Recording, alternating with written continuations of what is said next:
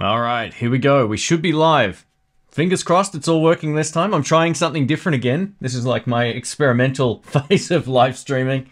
Let us know if the audio and video is okay.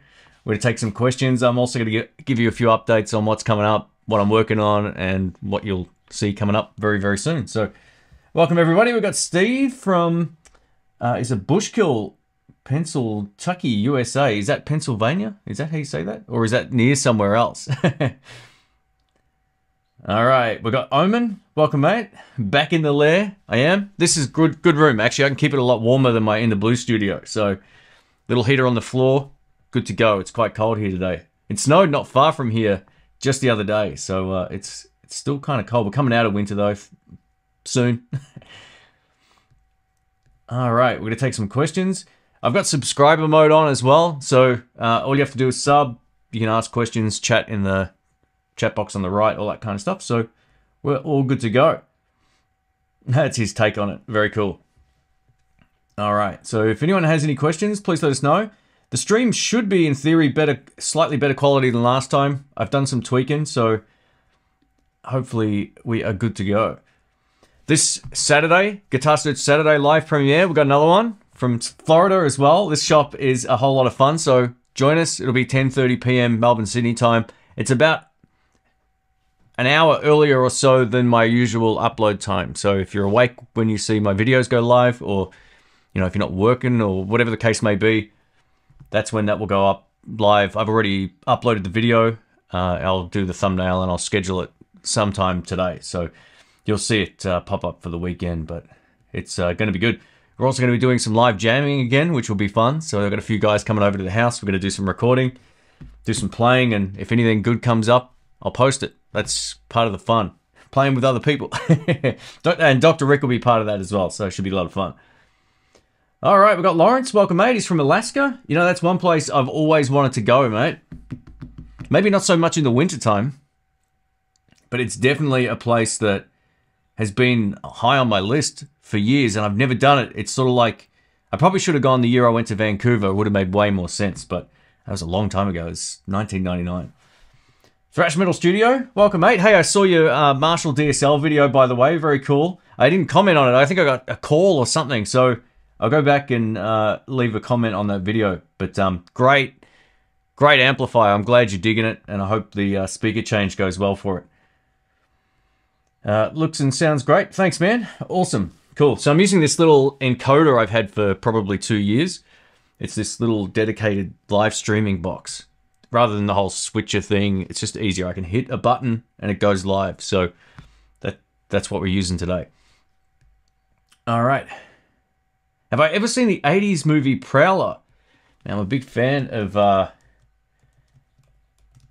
80s stuff. Let me have a look. Oh, I don't know. It doesn't look familiar by the video cover. I've got a lot of crappy horror movies in my collection.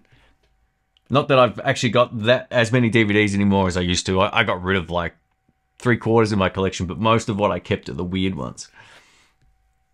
I'll have to check it out. All right. I'm going to move this over just a little bit here. I'm going to pop the chat out. So, I know what I did differently today. Oh, I'm an idiot. I had the comments on the screen, and I don't have that today. So I'm going to just be looking down here today. I'll just make this a little bit larger so I can actually see what I'm reading. All right. Michael M, welcome. He says, I have a Blues Junior 4 and I've been wondering how to get more sustain and punch out of it with my Strat. Any suggestion? Look, you can always boost it with a pedal. That'll definitely help. Some people like using compressor pedals, but with the Strat, it tends to also bring the noise floor of the amp up. So if you're already suffering from a lot of buzz, it's probably not the best option. I would say use... it does have that fat boost button, give that a go, but any good overdrive with a mid-hump frequency will definitely give it way more kick. So even something as bog standard as a Tube Screamer, as boring as that may sound, advice-wise, it will definitely work with that amp. I've owned Blues Juniors before, and they're a big fan of those mid-hump pedals, so you can give that a shot.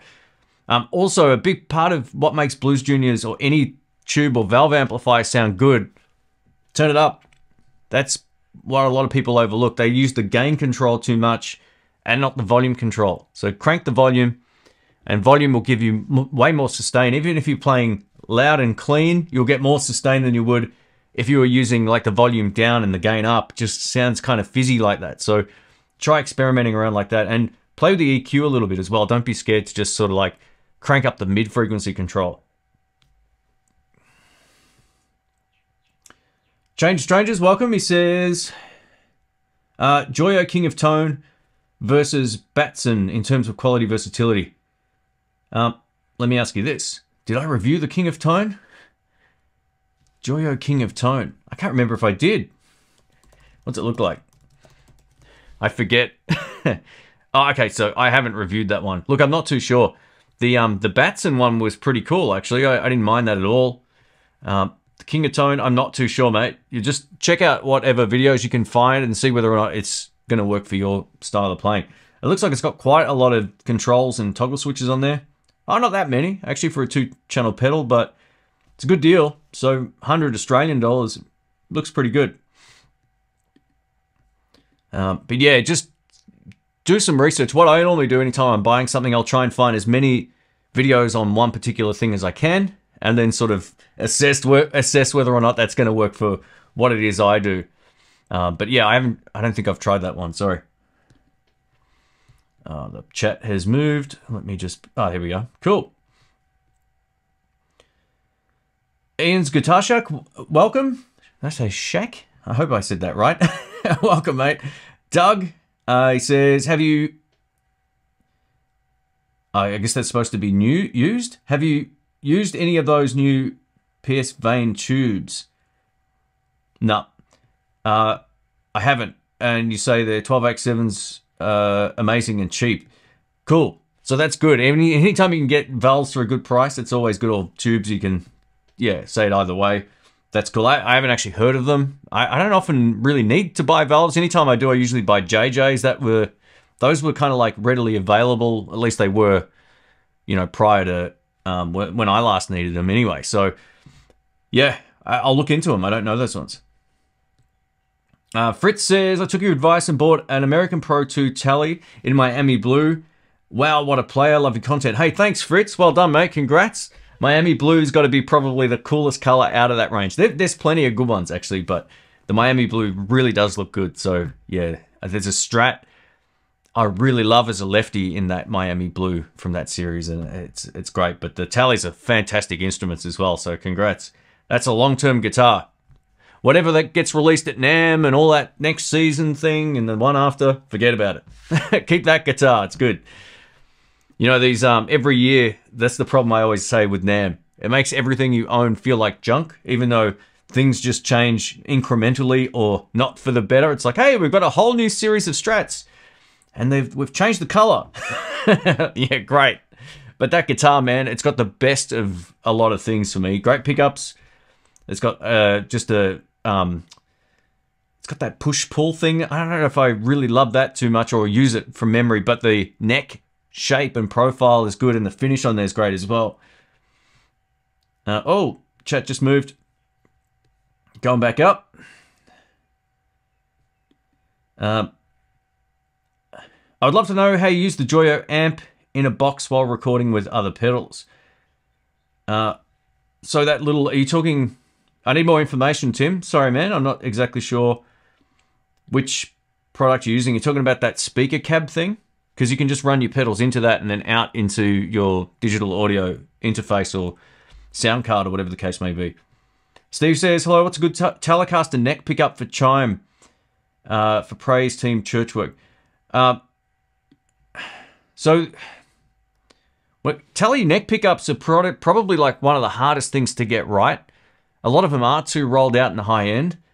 A lot of it is a bit of hit and miss. There's no like, oh, just buy this one and you'll be sorted. A lot of people love the Twisted Tele neck pickups because they give you that sort of like extra snap on the top end. So you can try those. Lola also make a really good range of pickups for Telecasters that have a lot of neck snap. A couple of my friends use those as well.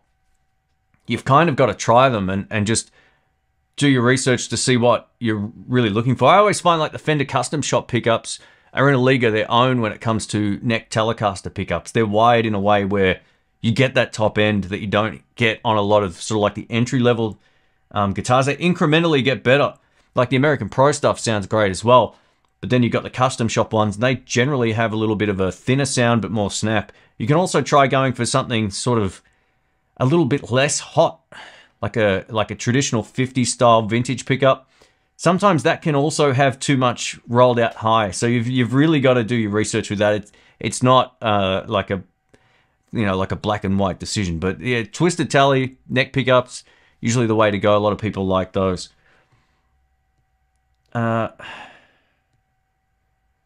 Alex says, not quite a question, but fan of the channel. Didn't realize I wasn't subscribed until now. Love your review of the Fender amps. Hey, thanks, Alex. I appreciate that, mate. Yeah, I think putting the subscriber mode on is a bit of an eye-opener for folks. They're like, oh, because I know what I'm like, too. I see a lot of stuff come up in my feed. I'm like, how am I not subscribed to these channels? I've been watching them for ages. So I'm like, all right, done. So thank you. Fritz says, come to Pennsylvania. That would be cool. I went to one airport there once. I think that was it.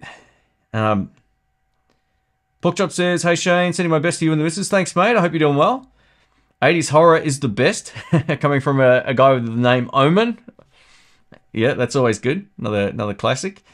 I love the old 80s movies. I'm a big junkie for them. It's funny, I think because when I was a kid, I wasn't really supposed to be watching horror movies. And they ended up just becoming like this thing I did. Watched them with friends and, late night TV or whatever. And I was like, yeah, I just got into them. And then I went back even further and started enjoying some of the 70s stuff. There's a lot of, obviously, trash in the 70s and 80s as well. But the 80s was a good mix of, like, all the good stuff. The I guess, gore and humor. That was the start of that whole craze. I really like that. Ian's Guitar Shack says same thing. He loves the B movies. Bought a 59 Jazzmaster in a pawn shop, 1966 for $175. Wow, kept it 52 years. Sold it. Seller's remorse. Oh no. Bought a Squier Jazzmaster. It's better in every way. You know what? I'd love to find out. I mean, you don't have to obviously put this publicly, but let us know what the selling price roughly was compared to the price that you got it back in the day. Because I'm tipping that would be, it probably worked out okay for you, right? Yeah, the Squier stuff these days is, it's very playable, very usable. Like most guitars now, there's not a lot of junk on the market, which is great. Sure, you can find them and get them on eBay for $80 and you're going to probably buy a piece of junk. But, any of the brands that you see now a lot online, they're generally doing well because they're making good stuff. Hey, Lawrence says, I like the filmography. Hey, Halloween upcoming. Yeah, last year I did this thing called This Will Wake the Dead, a little haunted pedal video. If you haven't seen that, go check it out. It's on my, if you just go to In the Blues on the YouTube, you'll see it on my New Here feed. I'm pretty sure I put it in there. But, yeah, it was... coming up with some ideas slowly. I've got a few ideas, but no real proper idea like I had last year. I need to kind of work something out because I really enjoyed making that little video. It was good fun. And it was fun to shoot something different as well, rather than just be doing like guitar videos all the time. Like something a little bit more creative from the behind the camera side was great. All right. I'm just going to have a quick sip of some caffeine. I got a different one today. Everyone can ridicule me in the comments. It's out of shot. I'm going to move some stuff. Right, we have great shops in the Poconos. Is that how you say that? Cool. What are the best capacitors for a Strat?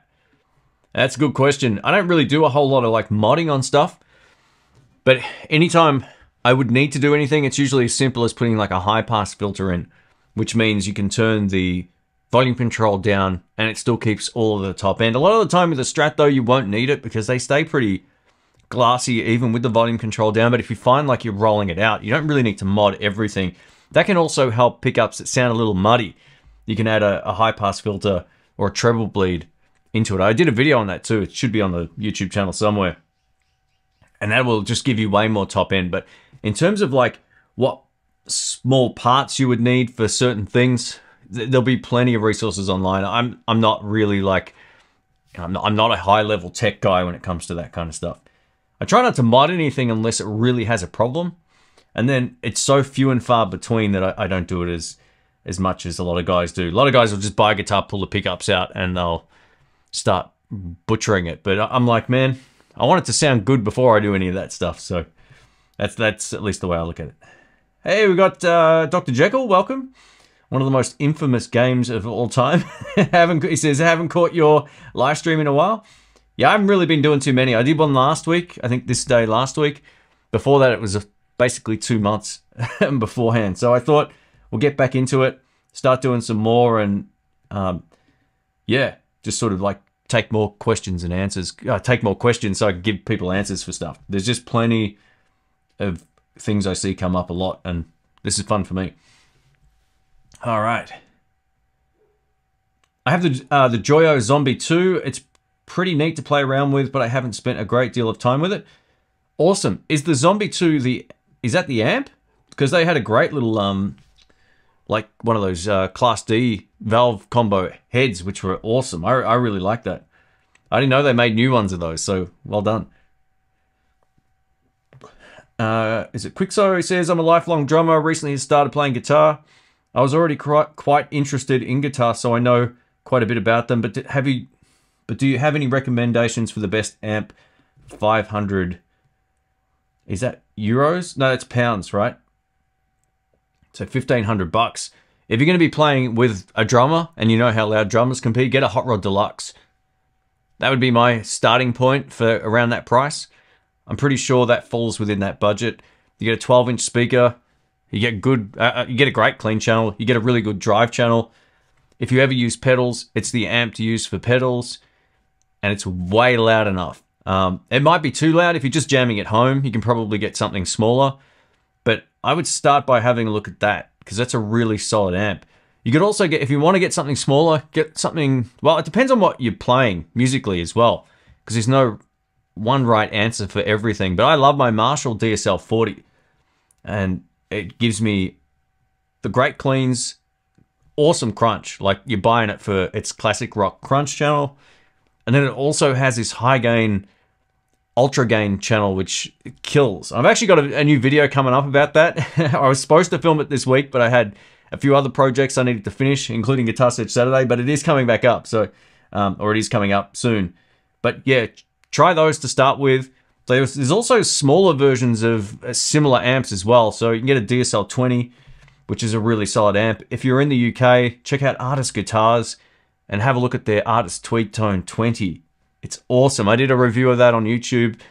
I still have it to this day, and it's an amazing amp for 20 watts. It has all the good stuff of the Fender amps, all the good stuff of the Marshall amp when it comes to the drive channel. It's smaller and lighter, and it sounds amazing.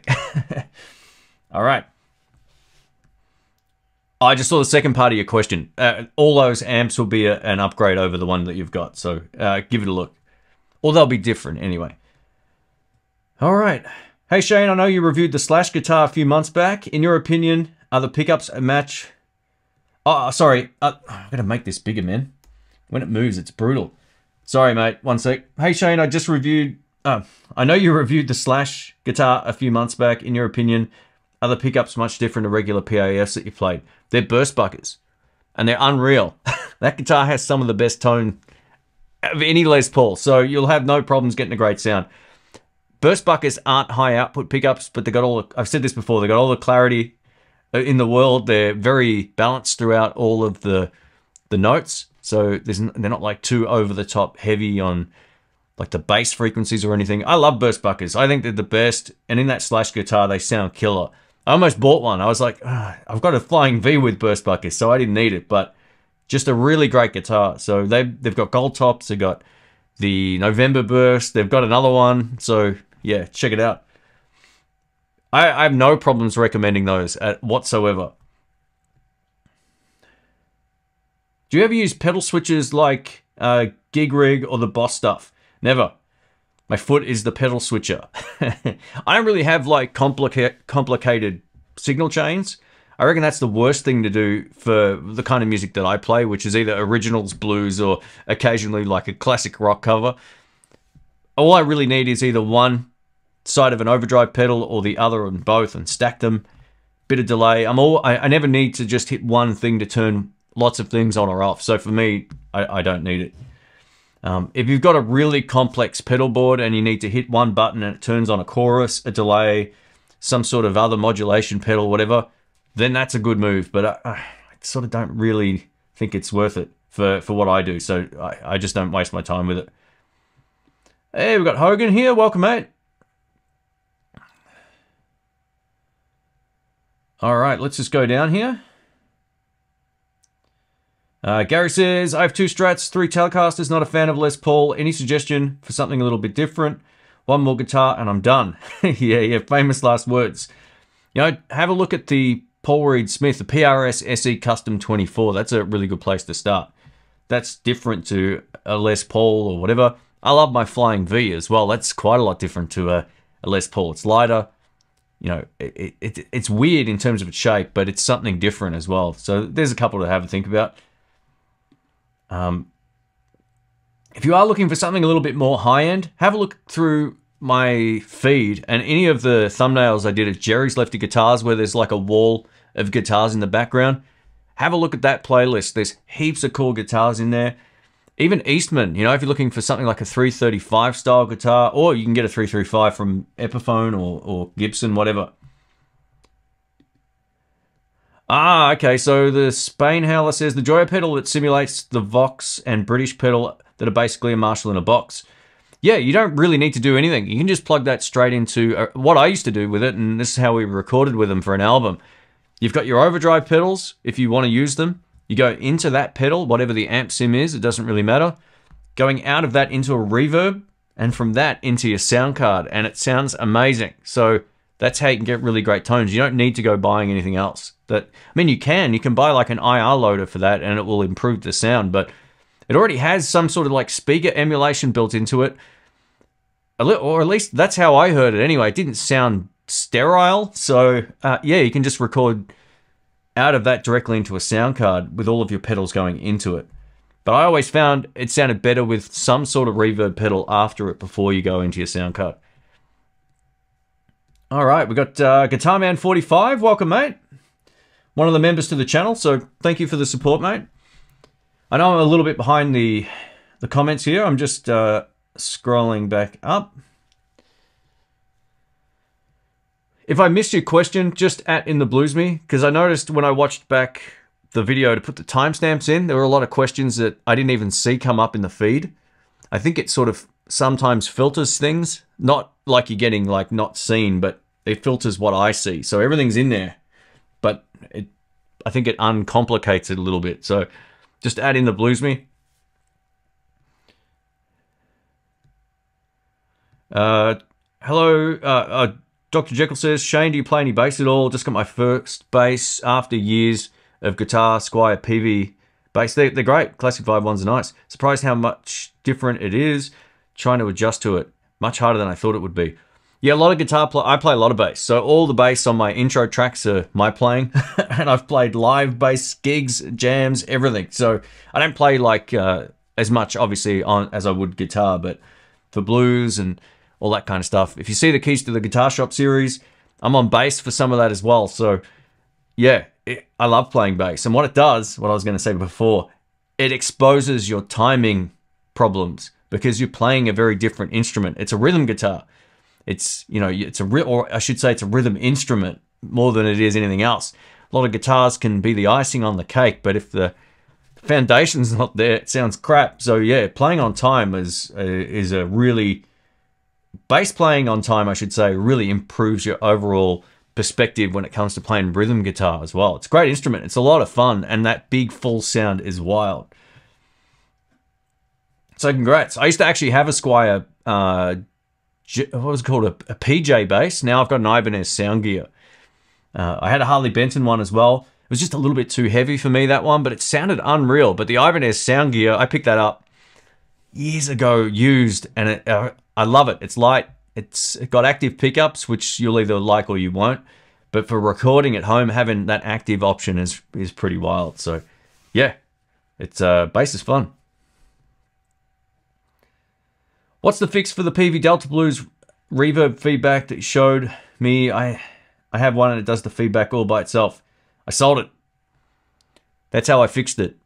You know, I got to give Peavey credit at the time, and this had nothing to do with my YouTube. This was like before the channel probably even had about 10,000 subscribers. I'm not really too sure. So that I had the amp serviced. They did nothing to it. I got it back. I complained to Peavey. I said that no one's fixed anything. Nothing's changed. Oh, there's nothing wrong with the amp. So after a whole lot of emails, the guy who was their rep or whatever for their service team actually showed up at my house. And I showed him. I'm like, have a listen to this. He goes, all right. Well, I'll take it and I'll get it fixed. Got it back. They did nothing to it. And this cycle went on and on, right? So third time lucky, he's like, all right, we'll get you another one. I got another one that did exactly the same thing. So I tried everything with this. I tried changing the reverb tank. I put a different one in. I tried, and it just didn't do this. It didn't sound good. Like there were all these other factors that just didn't work out well. So in the end, I just got rid of it because it was just, yeah, it did my head in. I like reverb and I play loud. So for me, it was just, it wasn't going to work. Hey, Lawrence, thank you, man. Welcome to the general support. He's just joined the channel membership. Thank you, mate. I appreciate it. I post some behind the scenes photos, a few little bits and pieces as well, but all the public videos are to everybody because it's, you know, you guys all support the channel. So thank you. I appreciate that, mate. And anytime I post on the feed or whatever, or if you comment on the videos, I'll see it as a priority comment too. It's pretty cool how it works. So thank you, mate. All right. Hey, we've got John here. Welcome, man. Ed Dana's here. He says, have you ever tried the Joyo Hot Plexi? One got sent to me and I love it. You know, my memory must be getting funny with these pedals. A lot of the Joyo stuff I reviewed so long ago. I have tried this one. I think this is probably back in like 2011 or sometime around there. From memory, it's good, but I only remember it visually. I just can't recall like all the videos and pedals that I've filmed, because some of them I only had on loan and I gave them back, and some of them I got to keep, but also I didn't keep long because it was always just stuff coming in and out, and I was buying and selling a lot of stuff. So, you know what? I'll revisit that, Ed, and I'll let you know, because I'm not exactly sure anymore when it comes to videos, you know, 10 years old at least. All right, let's go back up here. Michael says, are you more of a Strat guy or Tele guy? I mean, long term, I've been playing Telecasters for years. You know, I've got 2 Butterscotch Teles. One I've had since 2008. So it's still going strong. I bought that in San Francisco. And that's been that one you see all of the time with the Danny Gatton pickups. I love that guitar.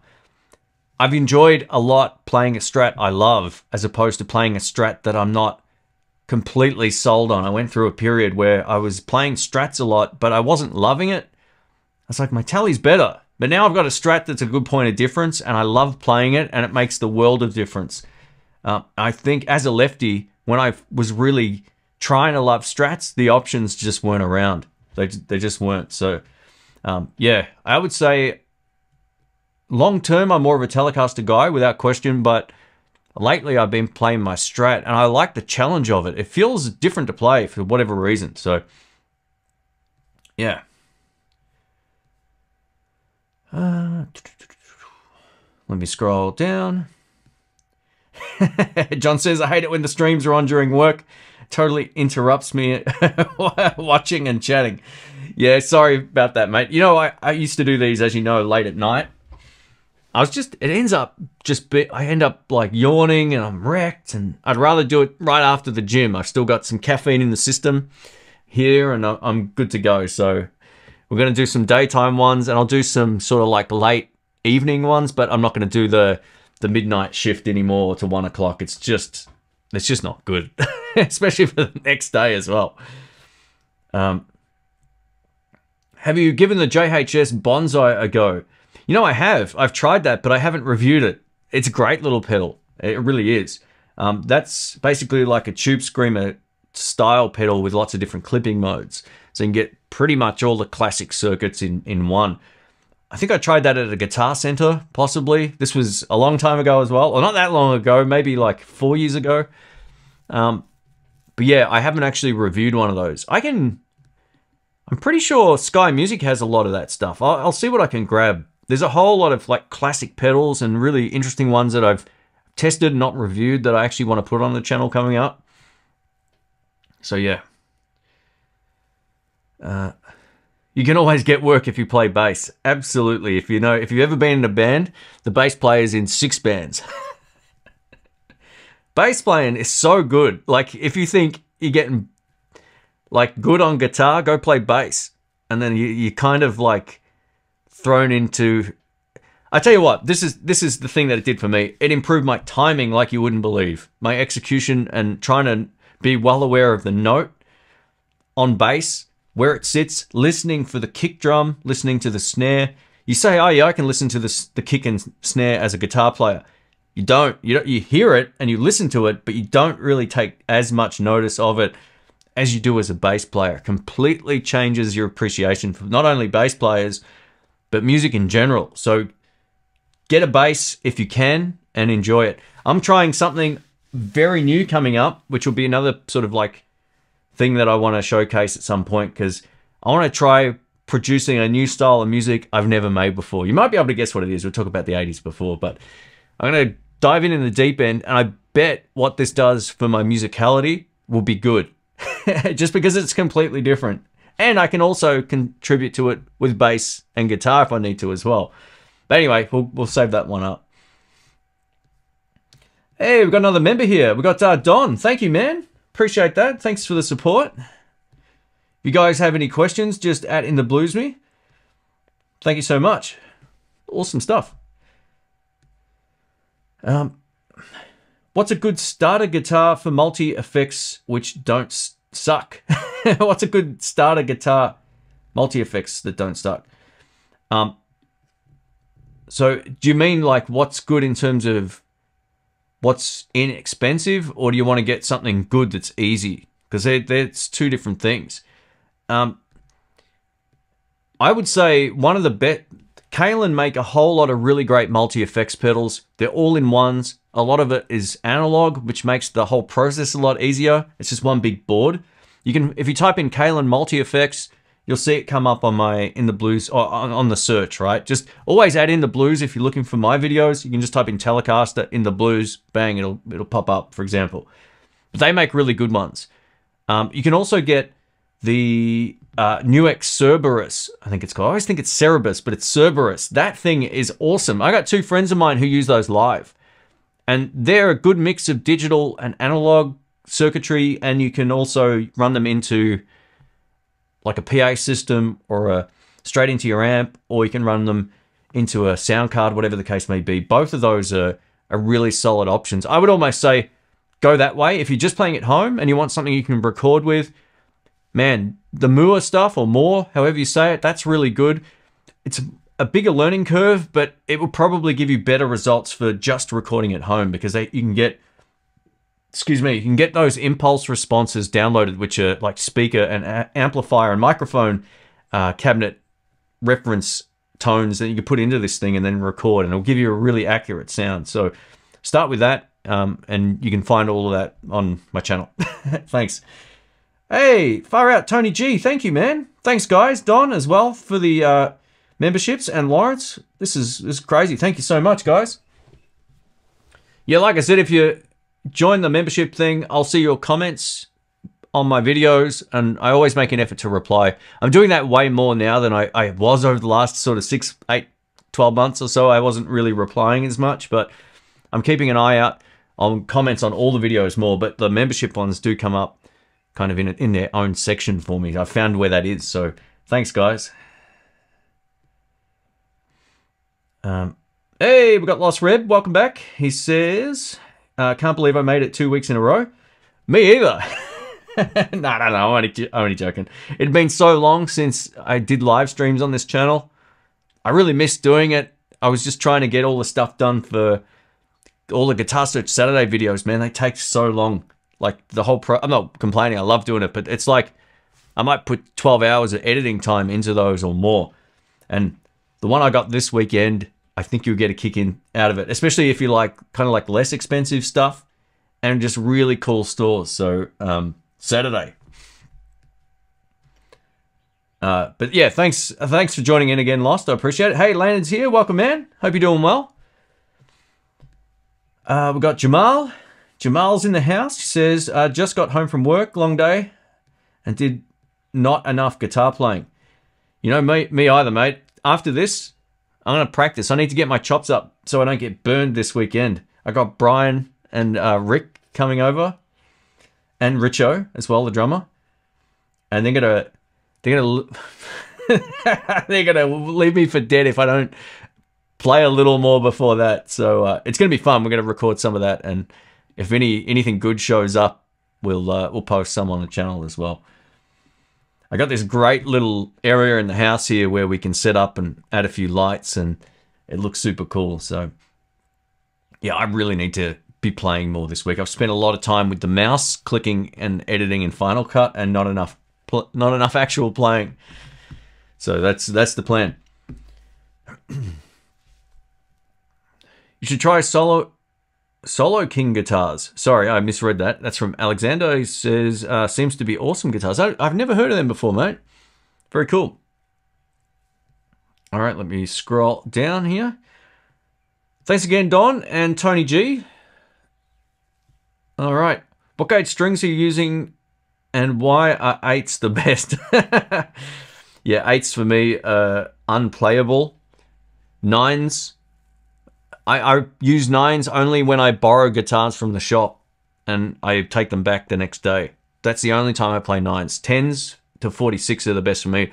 And one of the big reasons why I went down to 10 to 46, one of my friends said, if you play in a Telecaster, which I was playing for a long time and still do, he said, you're better with 10s to 46 than 11s to 48s or whatever I was playing. Okay, so I started doing that.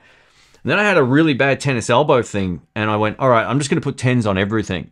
And it made remembering what guitars or which guitars had each kind of string gauge. So 10 to 46, Diodarios or whatever I can get that are sealed and affordable. That's what I end up with. And 8s are the best. Look, the tone won't get affected. You know, we're talking about this on Addicted to Gears live stream not long ago, but yeah, it's sort of tone-wise, it doesn't matter. It's all about the feel and how the bend responds when you dig in. That's the biggest thing for me. Like, I want a bit of resistance, but I don't want it to be impossible. I want to know that I'm not going to just overbend by 2 frets or 2 steps or whatever you want to call it. So yeah. All right. Doug says, you just sold me on the Cerberus. Also, yes, I had the Moore Ocean machine, and it was just too smart for me. Yeah, look, the Cerberus is a hard multi-effects pedal to beat. It really is good. It's like about that big, you know, so it's not huge. It's small, it's got all the inputs and outputs. You can get really fancy with it, and you can connect it to the computer and do all that, or you don't need to do any of it. You can just use it. Those all-in-ones that have an analog feel to them are definitely the way to go. I always kind of find, like, I said this on some video I made back in the lockdown days, where I was saying, if multi-effects pedals ever come out with a pedal that is mostly analog in its approach, they're going to get it right, because you don't want to be menu diving, especially if you're playing live. You can't be doing that kind of stuff. You just want to be able to turn a control. And I think the Cerberus is the best mix so far of like all of that, and some of the Kalen stuff as well. It's really good. And Tech 21, they also make great multi-effects pedals, but they're, getting into the more expensive territory. But Tech 21 are like the innovators of a lot of this stuff. They'll release something, then all these other companies will release something. So yeah, props to them. They make good stuff, good amps, good pedals. What do you think about trying to move Stretch from 24.75 scale to 25.5 when you have limited reach on the 24.75? Short pinky syndrome is a killer. I used to overthink changing between guitars and scale lengths. Now I don't even care what the guitars are or the scale length. You kind of adjust. If you struggle on 24. See, this is the thing. When I went back to playing a Strat after playing all kinds of other guitars for a long time, especially when I was playing my 335, they're harder to play initially. Some people will argue the opposite, right? But I always find if I've been playing a shorter scale guitar, I get onto a Strat or a Telecaster, I've got to try more. They're not as instantly easy, but after a little while, you just adjust. You kind of make those minor adjustments with your fingers and you won't have to think about it. I always say just go easy on yourself when you switch guitars if you're not in a position like I am where I get to play a lot of stuff. You know, when I did that Jerry's Lefty guitar session, I literally was grabbing a guitar off the wall, tuning it up, and we started. I went straight into the jam tracks. I didn't think about scale length or any of it. I was just like, all right, this looks cool. Let's do this. All right, let's grab that. You've got to kind of treat guitar a little bit like that. And I don't know if... I know a lot of guitar players with smaller hands than me that are great Strat or Telecaster players. So, yeah. Just play. Give yourself some time. And that's where sometimes having lighter string gauges on certain guitars can be advantageous, especially while you're getting the feel of it. Hey, Tony G. Oh, did I already say Tony G? I did, thank you. I'm a fan of the hybrid slinkies. Yeah, they're good too. I used to love using those Ernie ball strings. The only problem I have with, I think, the Ernie ball strings, they're not sealed, right? And sometimes mine sit around forever. They're sitting around for 6 months, which probably isn't good either, but I like having sealed packs. But yeah, those slinkies are unreal. How do the LSLs compare to the Fender Custom Shop guitars? That's from Rob. They're amazingly good. They're every bit as nice. Some would say they're a smarter guitar because, one, the nuts cut correctly, which you can't say about most Fender guitars. Secondly, thank you, Riff. I appreciate that, mate. I'll come back to that. Secondly, they've got stainless steel frets, so you will never have to do a fret job on the guitar. They'll just be great long term. They've got unique finishes. They've got like a metallic finish, and that's more of an aesthetic thing. They make their own pickups, much like Fender. But I would say the biggest difference is just the ones that I've seen are really on the same level with the Fender Custom Shop, except they're made in LA instead of wherever. Where are the Fender guitars made again? Is it still Fullerton? It's probably not, right? I don't know. But yeah, great guitars. The biggest trade-off, again, is the resale value. I'm pretty sure you probably would struggle selling a guitar.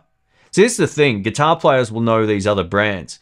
If you've been playing a while, you'll know Collings, you'll know LSL, you'll know all these other brands. But if you're just getting into it, people want to buy a Fender or a Gibson or a Squier or Epiphone, right? There's not a lot of these other brands that will go sort of under the radar for a lot of people. Like G&L. G&L's great guitars, but you buy one, you've blown your money if you ever try to resell it. They just don't hold their value. So I think that's probably the only downside to an LSL, but they make guitars with like rosewood necks, roasted maple necks, everything, and they sound really good. That LSL that I reviewed was killer. It was really good. I kind of wish I had done more of them, but they were all kind of the same. So I thought, the ones at least at Jerry's in regards to the Telecasters. But yeah, super cool. Ed says, I never cared about scale length for 20 years. I didn't know there was a difference. Yeah, that's the best way to... You're a player, though, man. You pick it up, you play. There's a lot of obsession about specs that I don't really understand.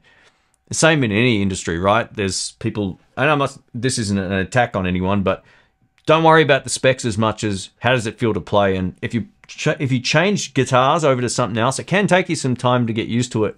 But the more you go back and forth between guitars... And say you can pick up a Strat and a Les Paul and go in between them and not think twice about it, that means you can pretty much play anything. So it's worth getting comfortable on a lot of guitars. Hey, Riff, he says, hello, Shane, almost up to 200k subs. Good work. Thank you so much for the support, mate. Appreciate that. It's getting there, slowly. It's funny, it took so long to get to 100,000 subscribers. It took like... I don't know how long it took. Probably, I don't even remember what year it was, but yeah. Anyway, and now it grows faster after 100,000 subscribers, but then it's like to get over a milestone, once you start being more aware of it, seems to take forever. But it is what it is. But thank you. Thanks for the support, mate. It's funny because there's like, I think there's a misconception too. Like the subs, well, it does obviously help your channel, but the views also help your channel more. So it is what it is. But I appreciate that. We'll get there hopefully by the end of the year. Hopefully sooner. We'll see how we go. I got a whole bunch of different stuff coming up pretty soon. I'm going to get through the backlog of all the overseas stuff, which I'm nearly done. I've got 3 videos to edit. 4, and then I'm finished. And one of the best guitars I've ever played that's ridiculous is coming up in a couple of weeks. The title will be very obvious. So, yeah, unbelievable guitar. Just crazy stuff. What guitar pedal would you take as a desert island scenario? Oh, the VS Audio Royal Flush. If I had an amp and a guitar, that's what I would take. Bit of overdrive is always good. Scale. Oh, sorry, the chat just moved here. Jason says, any thoughts on the Boss 200 series? Let me have a look. From the top of my head, I'm not too sure. Oh, yeah.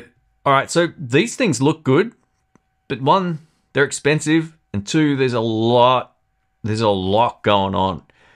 So you got to be right into the tinkering side of wanting to get sounds. For me, I wouldn't buy one of them. They just look way too complicated. Maybe they're not, and I could be wrong, but anytime I see like a big LCD screen and a menu on an effects pedal, it's usually sitting on the floor. It's like, where am I? You know, so yeah, if you're just recording at home or whatever, you can have it on the desk. It's easy to see and to tinker with, but those kind of things end up doing my head in, especially if I know what I'm looking for, or I won't utilize 99% of whatever's in there. You just pick one sound and you're good to go. So I need to look into that more. I haven't seen them other than visually right now, and I'm like, I don't know. Jolt Mark says, I don't think the front spacing is much different based on scale length. I think the radius might make a big difference, and the neck shape. Yeah, totally. Neck shape can be a huge thing to get used to. Some necks are just way too thin for some people, and some are way too fat. And the scale, the radius as well can change the feel of the guitar big time. I know when I reviewed that, I think it was a Charvel. It was so flat on the fretboard. I was like, whoa, this is completely different to what I'm used to playing.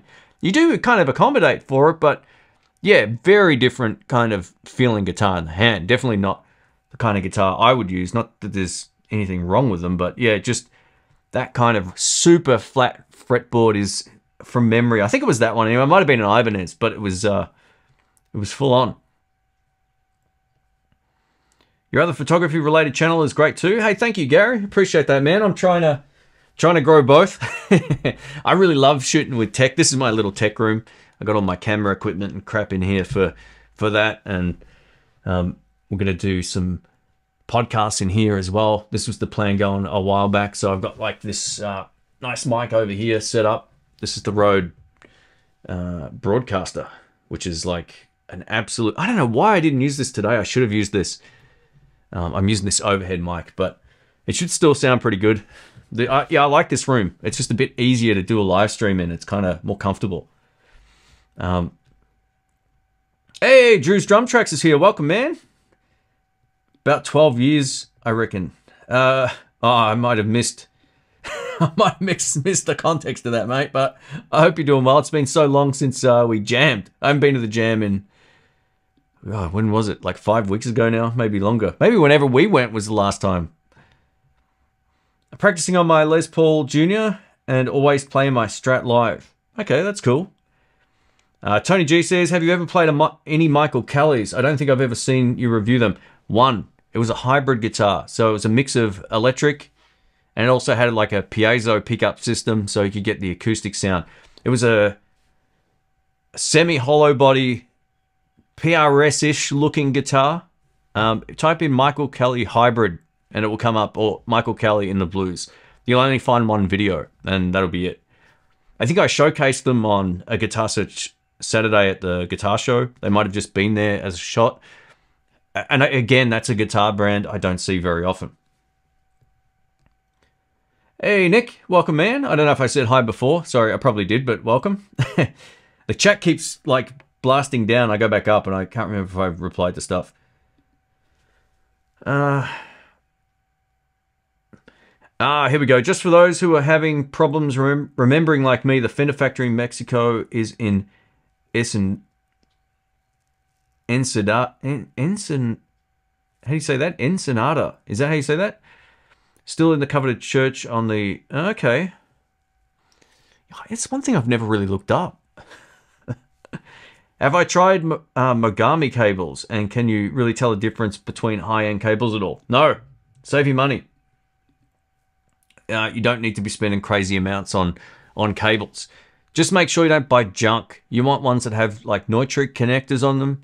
I said this a few times. The cable sound is the difference is so minuscule, if anything. Like if you're just listening to a cable, say you've got a $30 cable and a $200 cable, there's going to be no difference in the audio. And sometimes more expensive cables don't even last longer. That's sometimes the argument to buy them. I've had cables for over 12 years that I bought for $9 when I was overseas one year, and they're still going strong. You see them all the time on my channel. So you don't need to be spending ridiculous amounts of money on a cable. It's an absolute waste of money. So just get anything from a brand that you recognize. The D'Addario ones are good, lifetime warranty. And from what I understand after talking to someone who worked for them, like 99% of people never claim their lifetime warranty when their cables go bad, which they can. So, yeah, that would be my suggestion. Look, there are some advantages to certain cables, especially the ones where if the end goes bad, they're designed so you can clip it and re-plug them back in and sort of screw it back up. Those are pretty cool. And there's a few brands that have those, but yeah, don't waste your money. Don't spend like $200 on cables. It's basically like buying an HDMI cable for your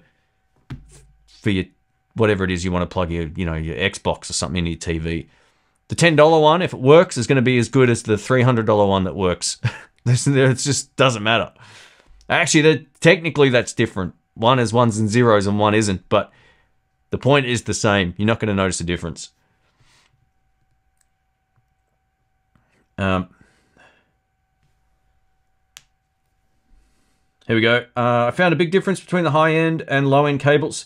So if we're talking about the one that you get in a box with a guitar that you throw out as soon as you get it, those are crap. The handling noise is also a really big problem with cheap cables. And that means like if you get it plugged in and you tap the cable on the ground, you hear it come through your sound. Those kind of cables are junk. Those black plastic ones with the plastic ends, they usually got one of those cable tie things around the cable, which is probably why they were invented. Those are terrible, man. Those are like one of the... Anytime I see one of those, I throw them out. I have no idea why even PRS puts one of those in their SE range of guitars. Just save the earth fill, right? Like, just don't make them anymore. Take 40 cents off the guitar. Drew's Drum Track says it took 12 years to get to 100K. Yeah, well, there you go. It's a long time. Especially because, like, back when I first started posting videos, I don't think YouTube was nowhere near as enormous, right? It wasn't like a job until like 2014 for me. So yeah, I've been doing that since. It's been great. So thank you everybody for the support.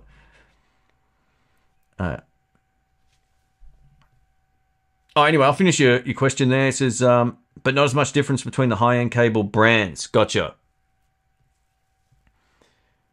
Sam Ash sells Michael Kelly. Very cool.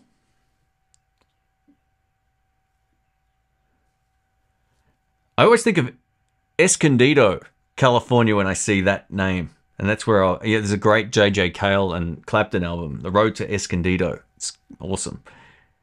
Probably said that one wrong, though. Have I tried the Vox ACS1? It's AC30 with a single speaker. I have, actually. It was on the Guitar Search Saturday I did at the shop in Perth, which its name has slipped my mind. great sounding amp. That was the amp I always wanted back when I was lugging around an AC30 2x12. It was brutal. It sounded good and it was loud, but it was way too big and way too heavy. The single 12 one is the way to go. They're a bright amp, so just be cautious of that. I found I had to run, I think, the treble most of the way down and the cut was most of the way up. I don't know if it was just because the amp was brand new, whatever the case may be. I've tried them at Sky Music as well, but the one I tried at, I've forgotten what it's called. But anyway, you can find it on the Guitar Search Saturdays one. It's one of the two, well, the most recent Perth episode. Do you come from a musical family? Why did you choose to play the guitar? So my mum played guitar, actually, for a while, which was cool. And then she gave me her little nylon string one, which I've still got. And that's like if I had to guess, it'd be like, it's serial number like 600 or something. It's pretty old. It's probably like a late 60s, maybe early 70s one, something like that. And yeah, I remember playing it as a kid briefly in school. School made us play like recorder. So I kind of got some musicality, I guess, from that. But I played at the start of high school, put it down. And then I started again at the end of high school.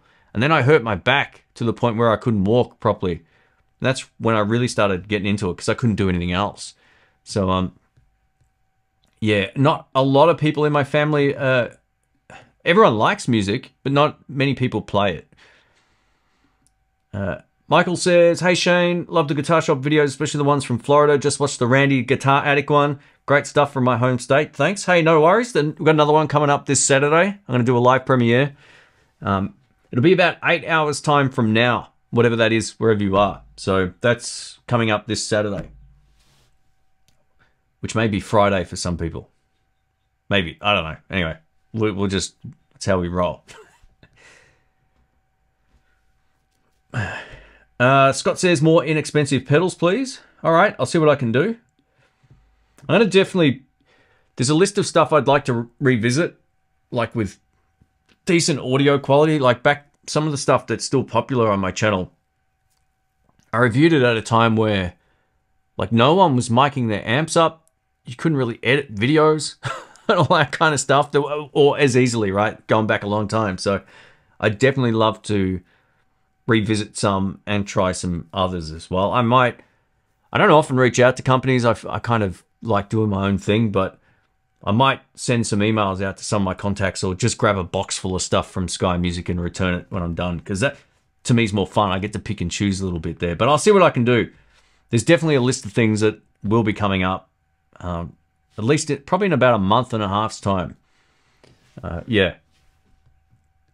How did I learn the guitar? It's kind of like a mixed question, because some of it's self-taught.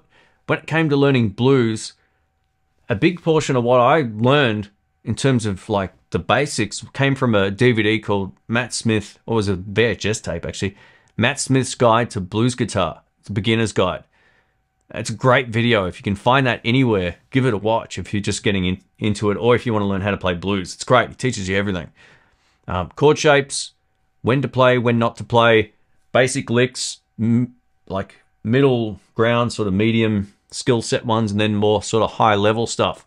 Well, not even that high level for a beginner. And I've eventually just got through that, and I was like, all right, what's next?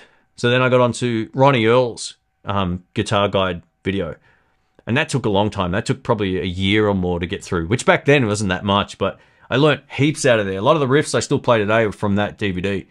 And then I found after that period of time, I could hear stuff and see it and work out a lot of the simple blues stuff. I still can't work out a lot of jazz runs, but my interest isn't with that. I can put on an Albert King or a Clapton or a Buddy Guy album, Stevie Ray, and know kind of what's going on. Like I can visualize it in my head.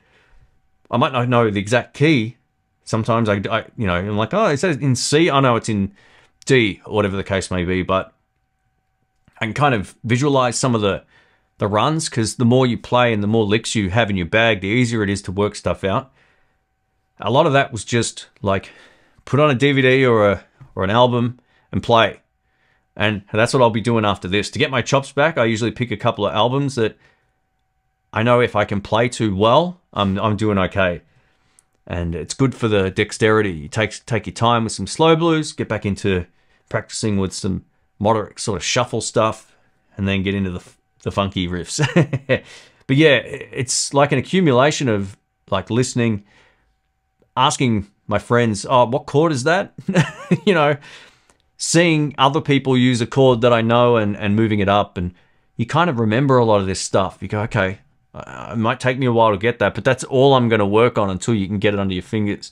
I haven't done enough of that lately. I really haven't. I've been writing riffs and stuff for videos, but I haven't really been like sitting down and like learning lots of stuff. I started doing that before I went away, and then because I didn't get a chance to play a lot while I was away, I'm sort of like having to build back up to where I was before I left. But it shouldn't take long. I reckon 2 or 3 days of practice, and that's all it really takes. If proper practice, not just sitting there noodling with no music. Like put on a track and play. Best practice in the world. So John says, only 300 kilometers from Fender, USA in Corona, California to Fender, Mexico in Ensenada. That's how you say it, right? Yeah. So that's the old joke, right? What's the difference between the American Strat and the the Mexican one?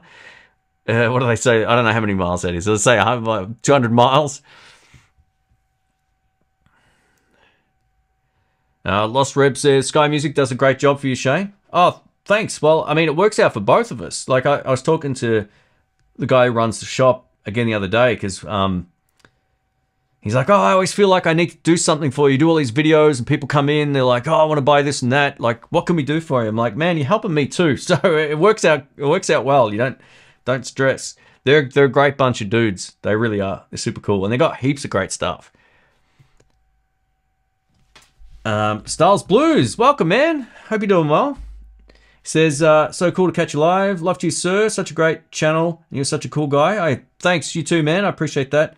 Do you like the Maxon VOP 9 Pro? For some reason, it's my new favorite. Let's just double check this one, because sometimes... Is this the one with the valve in it? Oh!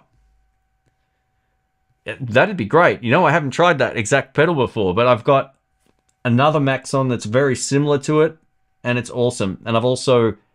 I think I've still got it. It's the one with the little valve in there that has the second gain stage, but that's your classic vintage overdrive. Maxon were the inventors of these things. A lot of people think Ibanez or the Tube Screamer was the original, but they rebranded Maxon pedals. So yeah, even when Maxon release a different pedal with a different sort of look, then Ibanez also has the exact same pedal in a different case. It's pretty funny. Not a lot of people seem to work that out, but that's a great pedal. So congrats. Super cool. What's my favorite aspect of playing? I would say coming up with something out of nothing. You know, it's not so much it's like for anyone who does anything creative, you start with nothing and you get to a point where you've got something to show for it. Like whether that's recording your own albums or demo tracks or jamming. Obviously playing live's a huge part of it. I would say that's equally as important. But having something that you've produced out of nothing is a good feeling. Especially when you get to a point where you're not doing it much. You're like, well, at least I got a chance to record with some great players. And this is what I did at that time. It's like a time capsule thing. So, yeah, playing live, obviously, massive part for me. More so than like playing at home or recording. I mean, I love doing YouTube, obviously, but that also within itself ticks a lot of those boxes because I'm like recording a backing track from scratch. I'm doing that more now. I've got more backing tracks sorted out. Coming up with a video. It's all of those kind of like positive neuron things, you know, like you end up starting from nothing. All right, this is my plan for today. Let's get this done. And at the end, you've got something to show for it. I'm like, okay, so I did something. This is the biggest difference between that and my old IT job where I was forever fixing problems, like putting Band-Aids over stuff, rather than like fixing the actual problem. Yeah, so Yeah, I would say it's a combination of that kind of stuff. Let's have a quick drink here. We'll go for some water this time.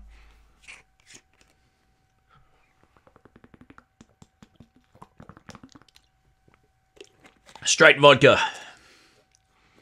No. I haven't had an alcoholic drink so long.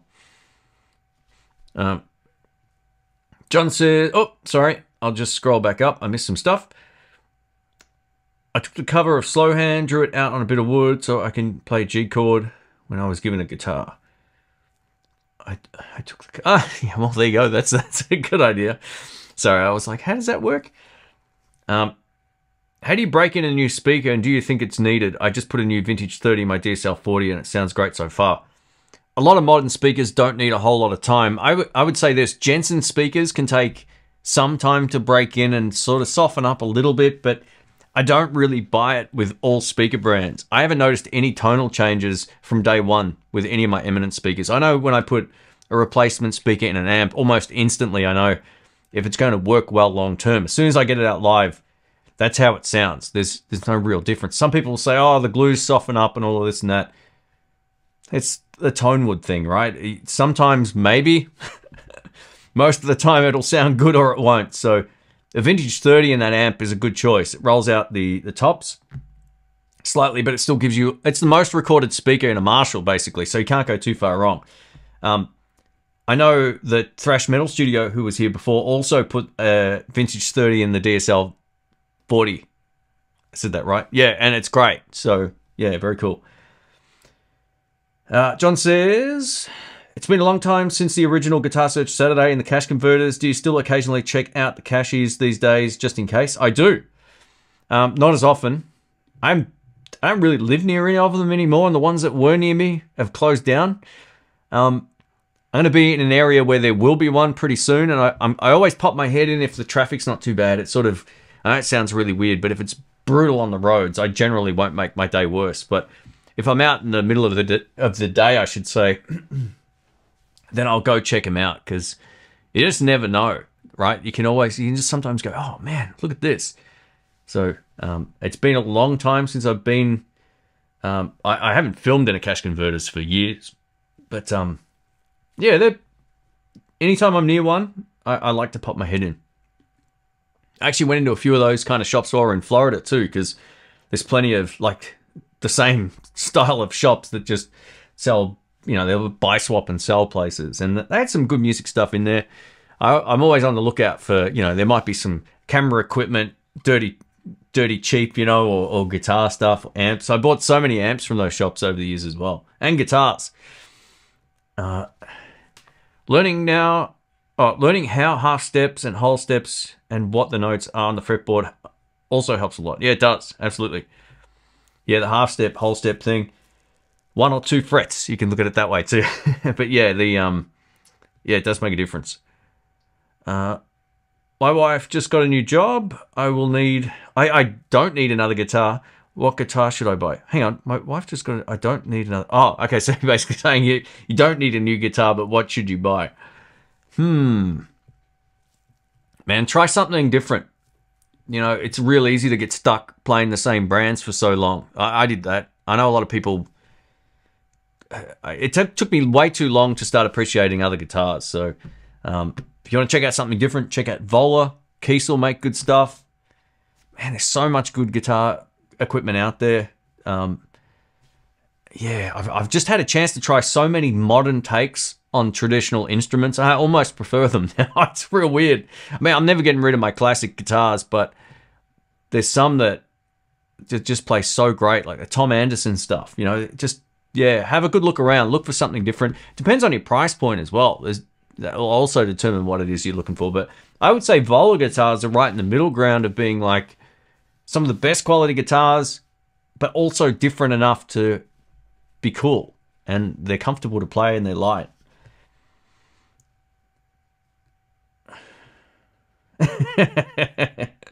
June Yang. Yeah, there's the other one I've heard before. That's hilarious.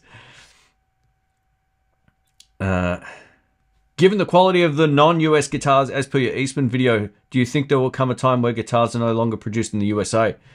I don't think so. I think they'll always be made there. There's people that just want to make guitars.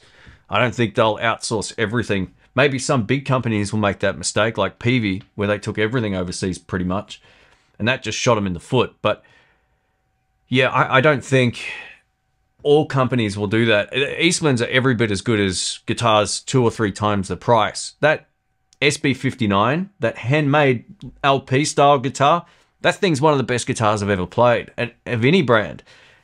It's handmade, which a lot of people associate stuff made in China with poor quality. This is a handmade guitar by someone who makes guitars. It's unreal, but it's probably more expensive than people would want to spend for, a guitar made in that part of the world, even if it is handmade. So there's this trade-off between price, value, and what can I get locally and all that kind of stuff. But no, I always think there'll be people in every country making guitars. There'll just be more access to stuff that's cheaper made in other parts of the world than in the US or Australia or, the UK or whatever the case may be. But that 335, man, that played so great. It was just like, as soon as I got there, Jerry's like, you got to play these two. I'm not going to play whatever you like, but just give these two a go. I was like, all right. And I love when I can pick a guitar up off a wall and just cut a video, and I'm like, all right, done. It's a good sign. Just bought a mate in Nashville 808 from Sky Music. Great 00 style acoustic, very cool. The Nashvilles are good. They're like the smaller bodied ones, right? I remember showcasing that on a walkthrough video I did there. So yeah, very cool, very nice. String Grip, welcome man. He says, saw Ronnie Earl at the former Continental Cafe. Yeah, Ronnie Earl won Blues Guitarist of the Year one year. He was, I don't know exactly who gave him the award or whatever the case may be, but I remember it's a pretty big deal. So yeah, I think he's got some health issues or something now. But man, one of the tastiest guitar players, like from the early 2000s. I don't know if there were many people better than Ronnie Earl in terms of like the whole phrasing and the approach and the feel. He was just so good. He was really so good. I mean, there's a lot of players now who can chop it up like nobody's business, but for that style of traditional blues playing, man, Ronnie Earl's just, he probably still is great. But yeah, I saw some of his more recent stuff and I was like, hopefully he's okay. Oh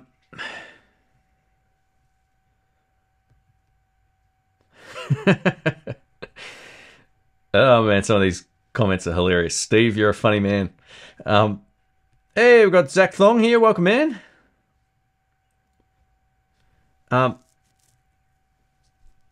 Is it Music Lessons? Says, perhaps the best guitar I ever played in my life. Tom Anderson's are incredible. Agreed. They're so good. They are really, really good. Another great brand that kind of, it's expensive but great. Sir is another one that's right up there. The Tom Anderson guitars are, again, that great mix of like the classic kind of style, but better. They're lighter and they got better and different pickup combinations and some different switches to give you different sounds and without being complicated. And that whole modern thing, again, is pretty wild. Another great brand I played years ago was Nick Huber. Nick Huber guitars are off the charts good. They are so good. Expensive, like out of my price point, but just like unbelievably good. Yeah, Tom Anderson, I agree. I think there's only one Tom Anderson guitar on the recent session I did at Jerry's, so I think that's it. But there's a few going back quite a while. All right, Tony says, having bought my first guitar in the early 70s in the US, remembering the selection of my local music store was pretty thin. Now we live in the best era of guitar buying. Yeah, agreed.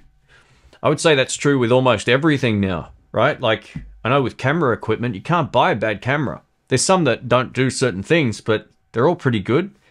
Same with guitars. Like, where can you go now and buy, other than cash converters, where can you go and buy a piece of junk that doesn't play well? Above like $200. So $200 here will get me, or actually probably just a bit less. If I spent $250, I'd get an SX guitar. You can buy Harley Bentons. You can get some of the entry-level Squiers for like an extra $30. All of that stuff now is so good. And how easy it is to get all this stuff is also very good. So, yeah, I think you're right. Even when I first started playing, I got my Squier Gold Series Strat. It was a red one. Ended up putting Texas Specials in there. That was the only one I could get. I went into a music shop. I had one choice. It's like, I'll take it. It's like, that was it.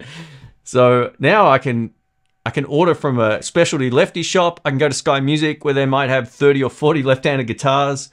I can go to any guitar shop in my area and they've got some, which is better than it's ever been. And as a right-hander, I almost feel sorry for everybody's amount of options. Like, there's just too much stuff to pick from, right? Like, I couldn't imagine it. Like, going into I can actually. I've been to a left-handed specialty store, but with that aside, I couldn't imagine going into Sky Music having 400 guitars to choose from, or 5, or however many they've got in there. It's like, how do you pick?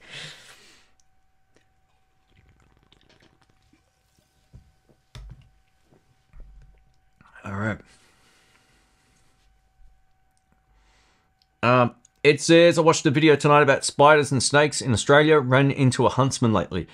Not so much lately. I had one in my bathroom a few months before I went away. They're harmless. They're creepy and they're quite large, but they won't hurt you. You just got to get them into a plastic tub and get them outside.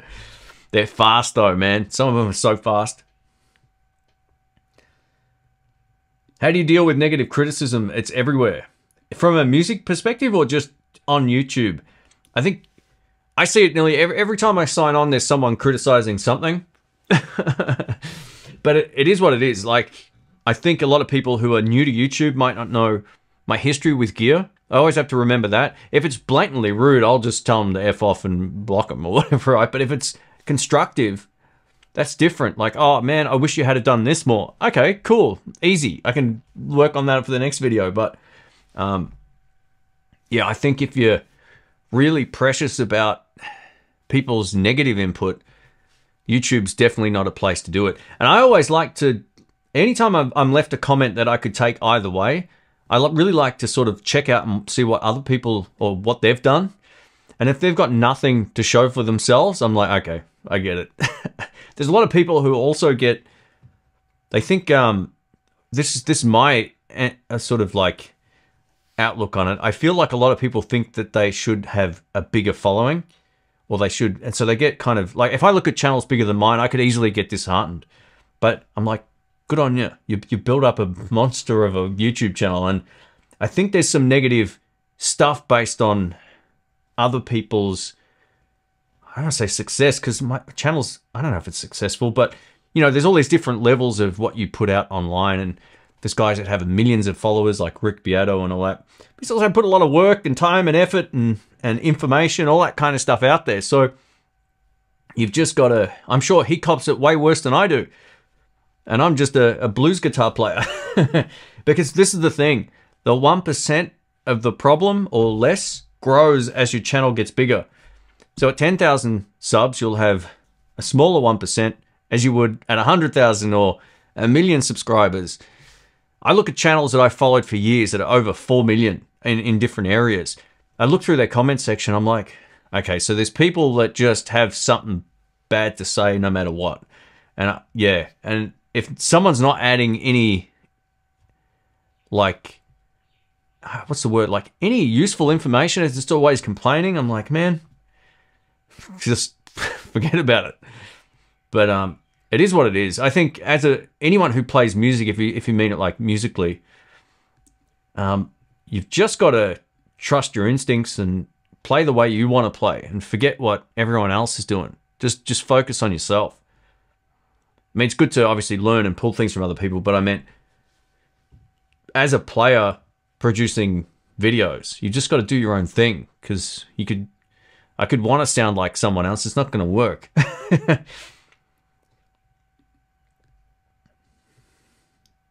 Tony G says, the Wolf guitars out of LA is ridiculous quality for the price. Very cool.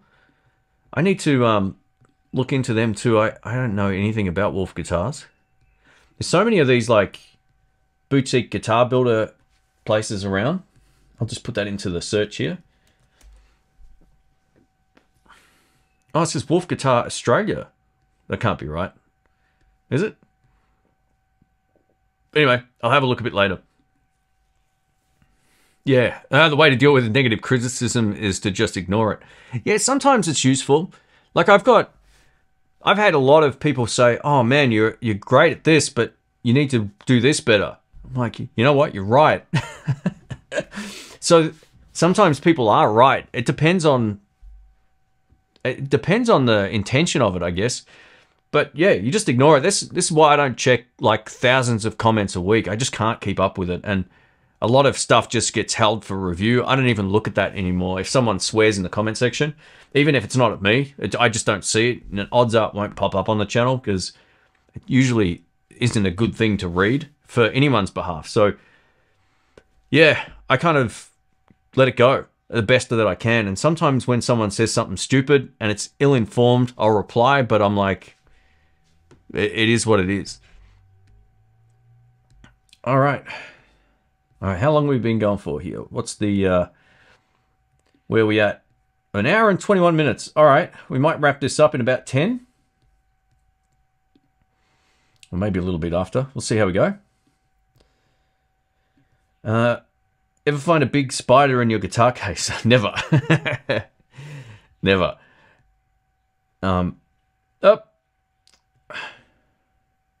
Jun says, you're a successful influencer, byproduct of 15 years of hard work. Thanks. That's what I forgot to add before. A lot of what I was trying to say with some of these bigger channels. It is hard work. A lot of people don't put in the time, the effort, they don't make time for their audience. I see a lot of big channels, not once heart a comment, not once reply to a comment. I'm like, come on, man, you got this huge following. Give a little bit back, you know? So, and it's just the way that it is. But yeah, it's been a big job. I remember working full time and trying to get my YouTube going. And then I was working part time and doing contract jobs and trying to get my YouTube going. And that's how the caffeine addiction started initially, because I'd get up, go to work, come back 12 hours later, film before I even got changed. Otherwise, it was game over. I would edit videos and put them up. That's what I did for a long time, and it was hard work, but it was also very rewarding, you know, like these little incremental sort of like trajectories in the right direction keep you motivated. And I think the bigger it gets, the harder it is you're not as hungry either. So I've been in a lull on my channel for a while, and it's really motivating. It does this thing to me where I'm like, okay, now it's time to really get my act together. And it's been in a lull because I've been away and I didn't have as much content going up, and I tried some different things, but I'm like, all right, this is going to be good to get it back to where I'm happy with it, and to where I think I'm giving everybody a great mix of stuff. So yeah. Oh, Todd, thank you, man. Far out. Jeez. Hi, Shane. $50 towards the next overseas trip, mate. I'm gonna buy you a Pepsi Max or 10. Thank you, mate. Towards the next overseas trip, Guitar Sessions Saturdays is looking great with the additional camera work. Shout out to Rhiannon. Hey, thanks, mate. She'll appreciate that. I'll buy her a coffee. I'll see you tomorrow. So yeah, it has made the world of difference, and it got me out of my comfort zone big time. You know, talking to a camera like this is easy. Well, it is now after years of doing it. Talking to a camera when there's anyone else next to you is a slightly more difficult, because you're aware that someone else is with you and you don't want to stuff up, and all of a sudden you're playing mind games and you can screw it up. Talking in front of a camera when you're out in public, completely different thing. But I got more and more comfortable with it. And the finale of the series is awesome. So I hope you like it. And this one on this weekend coming up is fun. And I felt way more at home talking, and you know, people walking by. I was just like, you got to sort of just try and do your thing. And having Rhiannon help with the camera work completely changed the whole dynamic of the show. So thank you. Yeah, there's no way I was going to do that on my own. I was like, I want this to be great. And that's, now that I've done that, it's going to be really hard to go back to the old format. I don't know if I'll ever shoot a behind the camera on my own ever again. So, hey, thank you, Todd. I appreciate it, mate. You've been a supporter for so long. That's insane. Thank you. I do appreciate it. Thank you. Insane and awesome. So, not in a bad way, but thank you.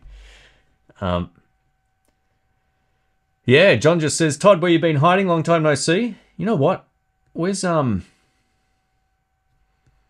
we go. Todd's been around forever. Let's mod him up. All right. Thank you again, mate. Thanks. And to all the channel members too, and everyone else supporting the show here. Appreciate it.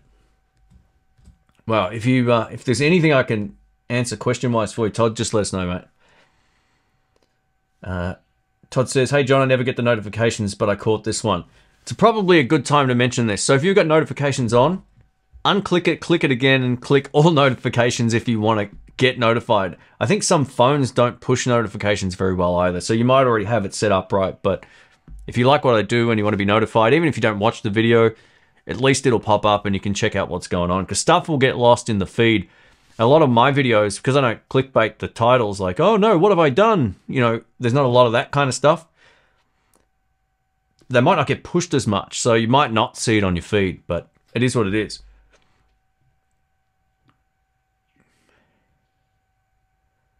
Paul Chapman says, sorry, it just moved. Have you ever looked at guitar companies that have folded? I'm thinking of buying an indie guitar as an example. They're great. I've reviewed one of those. They're a great guitar.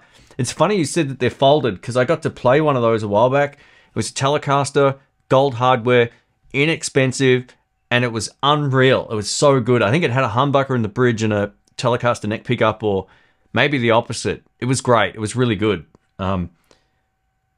Yeah, if the one you're looking at, I can't remember the model number, but just type in indie, and then also in the blues, it'll come up. There's only one video on it, and the thing was awesome.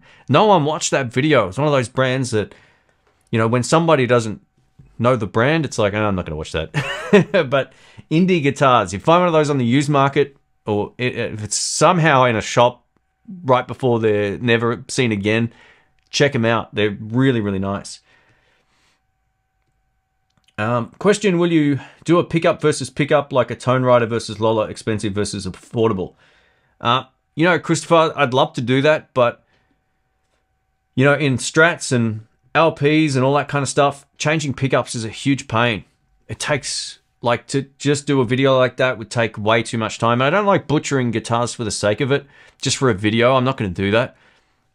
If I have a chance where I get a guitar just for doing pickup reviews, I'll do it. I get pickup review offers all the time, and I say no because I'm really happy with all of my guitars. Why would I want to pull any of them apart?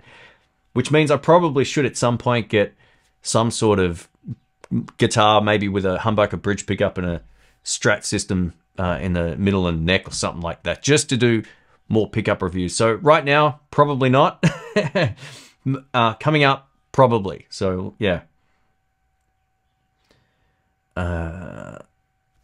Music. Hey, thank you, Tony G. Far out, man. $20. Far out. Thank you. I appreciate the support. If you wanted to type in a question there, mate, just at In The Blues Me, and I'll keep if you use the @ sign, type in a name, it'll come up with a list, and you can just select In The Blues.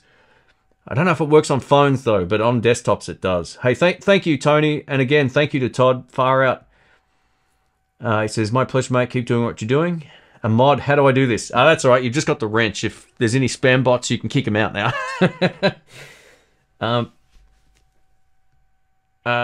Sorry, Ed says, I remember when you had less than 10,000 subs, been here a while. Oh, thanks, man. Far out. Yeah, anything I try and do, I want it to evolve. I know not everybody likes seeing changes in things, but I want better lighting. I want nicer cameras 3 years from now, or 3 years from the prior 3 years, whatever the case may be. I want to try and keep it growing and just make it better. Whether that's like editing techniques or talking to the camera or just anything. Bringing in something different, like going to Florida, shooting some guitar shops, you know, because we were there. It's like, I just want to make it fun and enjoyable for me and hopefully make it interesting and fun for you. I look at a lot of channels that only do pedal demos. And I just don't want to ever be doing that kind of stuff for work. I'd rather do something else. I like doing pedal reviews, but not all the time. I'd rather mix it up with other content.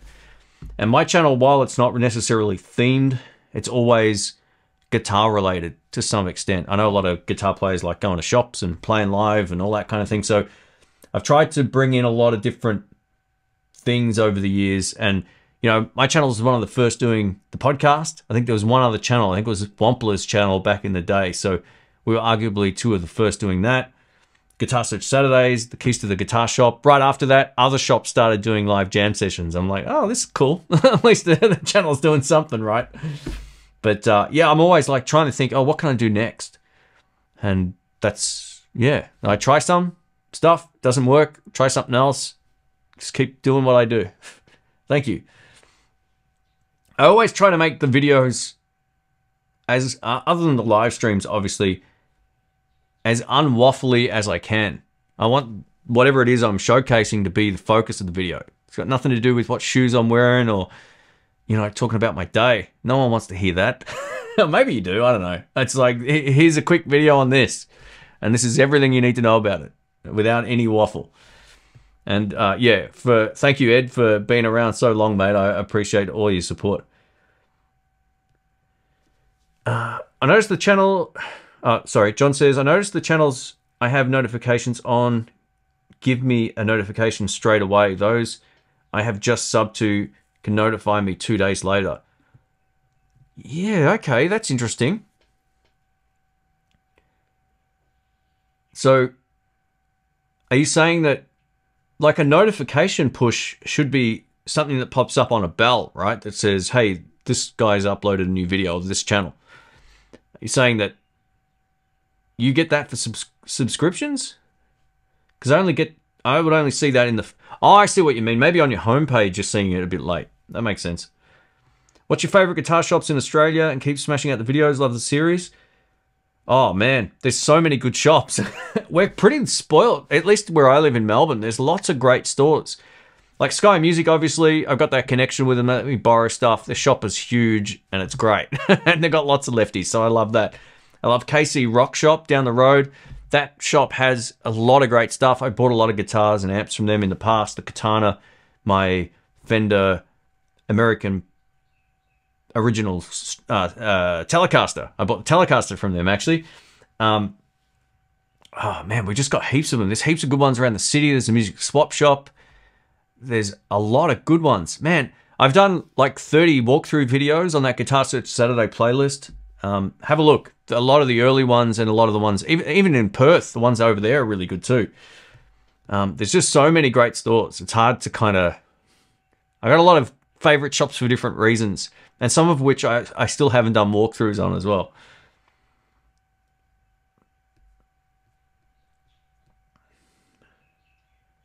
Tony G says, Super Chat Shane, just to support the cause. Thanks, mate. Far out. And keep... if you ever come by the Pacific Northwest, I'll be a tour guide through Portland and Seattle. We're going squatching. Isn't that what they do in the Pacific Northwest? I watched this Joe Rogan show about that. It was pretty hilarious. Man, I'd love to check out that side of the US. It'd be awesome. So thank you, mate. I appreciate it. Iconic guitars from Carlsbad are phenomenal as well. Not cheap though. Another brand I've never heard of. There's so many good ones. I've been watching for a little over 2 years now. Thank you, Scott. Hey, Tim. Welcome, man. I just saw your roasting from Ben's channel. That was hilarious. That conversation went in some real weird directions. That was super cool. Hey, good to see you on here, man. Thank you. Actually, maybe I'll get... If you're interested, Tim, maybe we'll do some videos here one time. You're a great player. Quentin, welcome, man. Been watching for about 10 minutes. Man, your name's been popping up for years. So thank you also, Quentin, for the support. Have I checked out the Mesa Boogie Mark V 25? Let me have a look. I always forget boogies unless I see them, and I'm like, yes or no. Oh, come on. This friggin' keyboard thing. Come on. Sorry, let me have a quick look. I am not too sure. I don't really know as many Boogie amps as... no. It looks great, though. It looks really good. I haven't played that one. My favorite Boogie amps, the California Tweed. It's like a Fender amp of the gods on that clean channel with a power attenuator thing built into it. I love their Studio 22, number 2. Studio 22 is really good.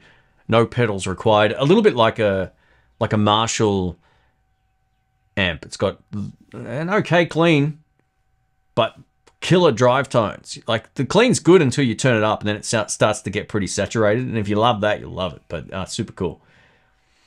Yeah, but I don't really have that much experience with a lot of Boogie amps. I just don't see them around much. They're a little overly complicated. There's too many controls on some of them. I don't like amps with like 5 channels and 3 rows of EQs. It's just like, man, do I really need that?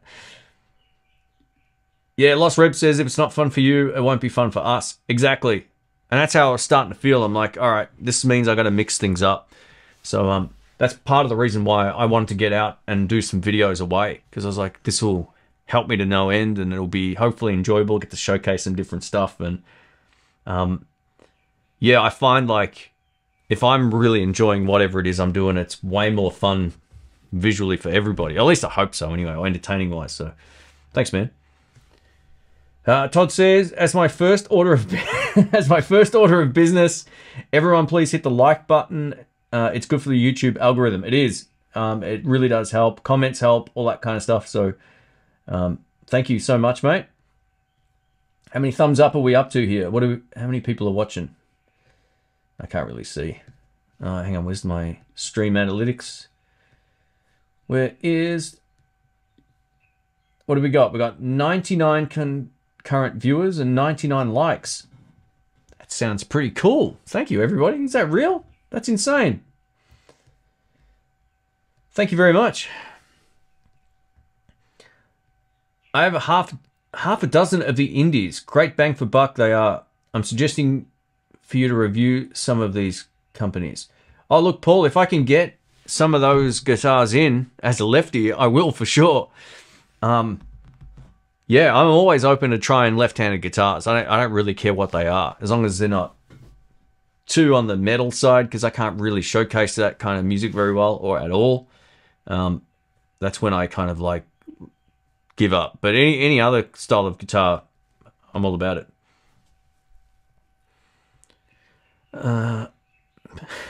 Tony G says Bigfoot are here and volcanoes. Nike World headquarters just down the street from me. Oh, very cool. I think isn't that where Amazon's head office is as well? Is that down there? Cowhide Music says 10 p.m. wireless guitar, transmitter receiver, silent tube amp with the Captor X, wireless headphone with no latency. How great has tech become that you can do that? You get a wireless transmitter and receiver pack. You're going into a silent amplifier with the Captor X, which replaces the speaker and the microphone. And you're listening with wireless headphones, and it's all in real time. That has gotten so great. Man, it's like back in the day, man, that would have been the dream, not to have cables and stuff everywhere. Wireless headphones have gotten so much better. I was always adverse to getting them because I thought there was always going to be like a compromise. And when I bought a computer once, one of these laptops, it came with a set. I was like, Bluetooth headphones? I was like, oh, now I get it. So that's great. Well done. What do I think of Synergy amps? I thought it was a gimmick, but saw that Mike Soldano and Dave Friedman worked directly with them. Very cool concept to have real valves in swappable modules. You know, I don't know enough about those, music nerds, so I can't really give you my opinion on them. I've heard of them, haven't looked into them. I don't really like research a lot of gear unless it's something I'm actively about to review, or if it's something I'm actually interested in. And that's something I've heard about. I just don't know anything about, unfortunately. Christopher says, love the deluxe, can't help it, but the PRS 15-watt head is insane. It's so rich, absolute heaven. 15-watt head. I don't know if I know that one. I'm just trying to work out whether or not I've seen that anywhere. Yeah, I don't know. Cool. Let us know the model number of the amp. What's your view on an Obsidian wire PCB for LPs, Strats, and Tellies? You know, I haven't used them, but I like the whole concept. I know Landon's done some reviews on that stuff, so you can check out his channel. I think they're pretty much made so you can pull out the electronics just one piece, plug in a plug, and put the next one in. They're made in a very smart way. It saves all the soldering or soldering. So yeah, I think they're pretty good, although I haven't needed to buy one for myself. And I don't know if they do lefty wiring kits. I think it's all right-handed ones, which would work in my Les Paul style guitar. But yeah. Daryl Lowe says, this is a great show. Thank you, man. Appreciate that. I'm doing it at a time of the day where I'm awake. It's obviously a bit of a different vibe. And thanks, everybody, for joining. I appreciate it. Let me just... How long are we going? I can never see how long these streams go for. Anyway, doesn't matter. We'll just keep going. I do need to get moving pretty soon, but... can I build you a lefty from Haywood Guitars? Hey, man, that would be super, super cool. If you want to email me, just email me at intheblues@outlook.com, and I'd be more than happy to review whatever you got. So, not a problem at all. Just know I'm in Australia, so shipping might be brutal. But if you don't mind sending it out, happy to do it. No fees. Not that I would charge for it if someone's giving me a guitar or whatever the case may be, right? So it's fine. Thank you. I don't know your guitars, but I'll tell you what, I'll copy it. I'll paste this in. And we will look. Oh, you're in Australia as well. Very cool. Yeah. Well, that makes it a lot easier. Yeah, very cool. Yeah, intheblues@outlook.com. What's your final thoughts on a 1979 5-watt champ? I haven't played a 1979 5-watt champ. I know a lot of people love those little guys. For me, a little underpowered for just about everything. Even for home use, I would find 5 watts. Oh, actually, 5 watts is enough. But the cabs are small. I don't want to dismiss them, though, because people love those amps. I haven't played a 1979 one before, so I'm not too sure. A good mate of mine actually has a few of those. Not that year, but he's got I think they're late 60s ones. They're those sort of blue panel ones that came out. So, yeah. Hey, Ron B, thank you, man. Wow. It says, in gratitude for the Fender Mustang V2 files you made available on the web. It was some time ago, but I haven't forgotten. Thanks from... Oh, cheers from Canada. Thank you, Ron. I appreciate that, mate.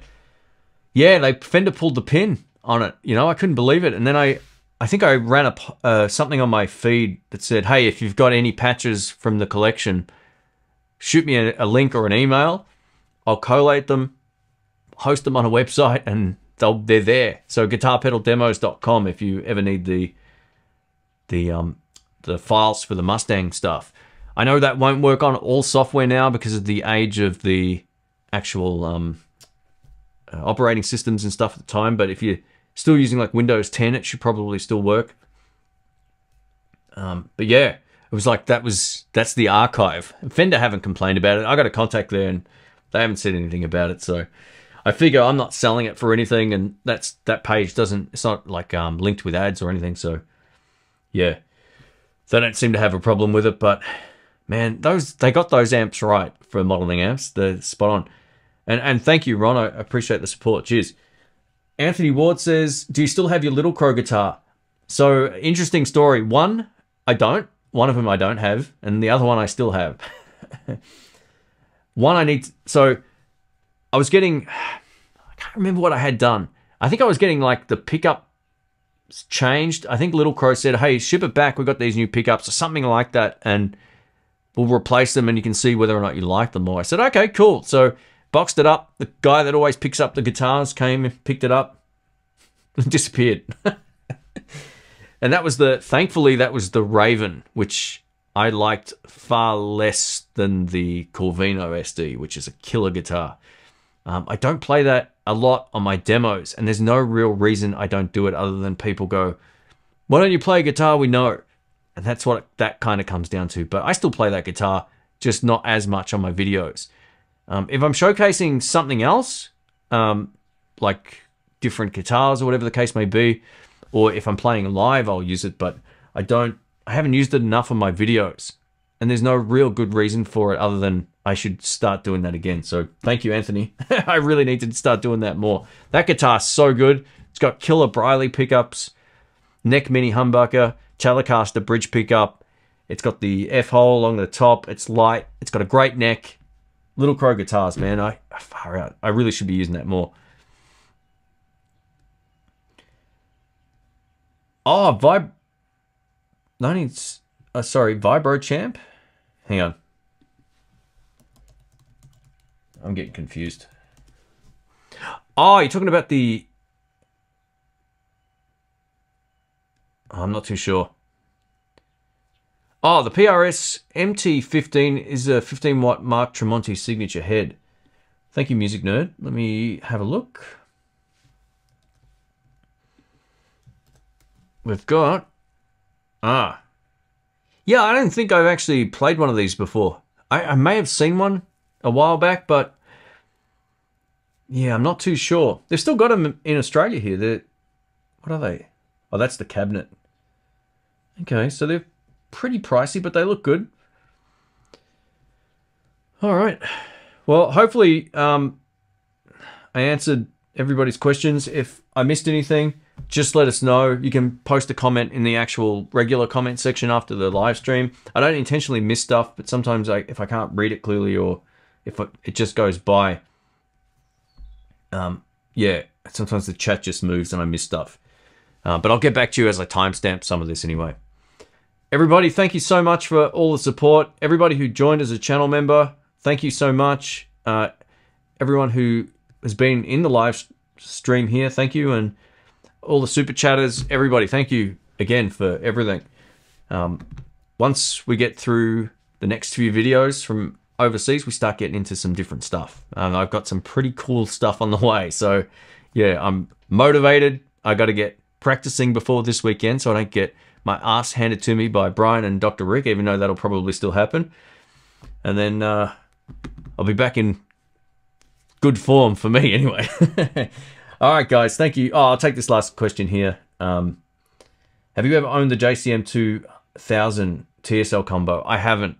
Yeah, I've only had the DSL 40, but yeah, Marshall have so many different combos for different styles of players. John says, I'm still sad about the Raven. I had a quick go on that guitar and it seemed great. It was a great guitar. It just wasn't the one that, like, if I had to pick one, I would have picked the Corvino. No questions about it. And I kind of helped conceive some ideas with that. I mean, I didn't help with any of the building or the process of it, but just the concept of it. And I much preferred playing it. Just overall, it was a nicer guitar in the hand, or it still is. But yeah, it sucks when the couriers lose your stuff and they don't get it back, and then it goes into limbo and no one's accountable for it. It sort of sucks. But all right, guys, I'm gonna get a very late lunch. Thank you everybody for the support. Stay tuned. There's more stuff coming up this weekend. Like I mentioned at the start of the stream, Saturday, my time, which might be early Saturday morning for some people. Saturday night, my time. New Guitar Search live premiere. I hope you like it. There's some good stuff I get to play test. It's just a good story. So yeah, come along for the ride. All right, we're gonna wrap this up. I'm gonna see how I stop this stream with this weird device I've used for it. It looks like it's worked okay, so we might be in business moving forward. Thank you, everybody. Appreciate it, and I'll catch you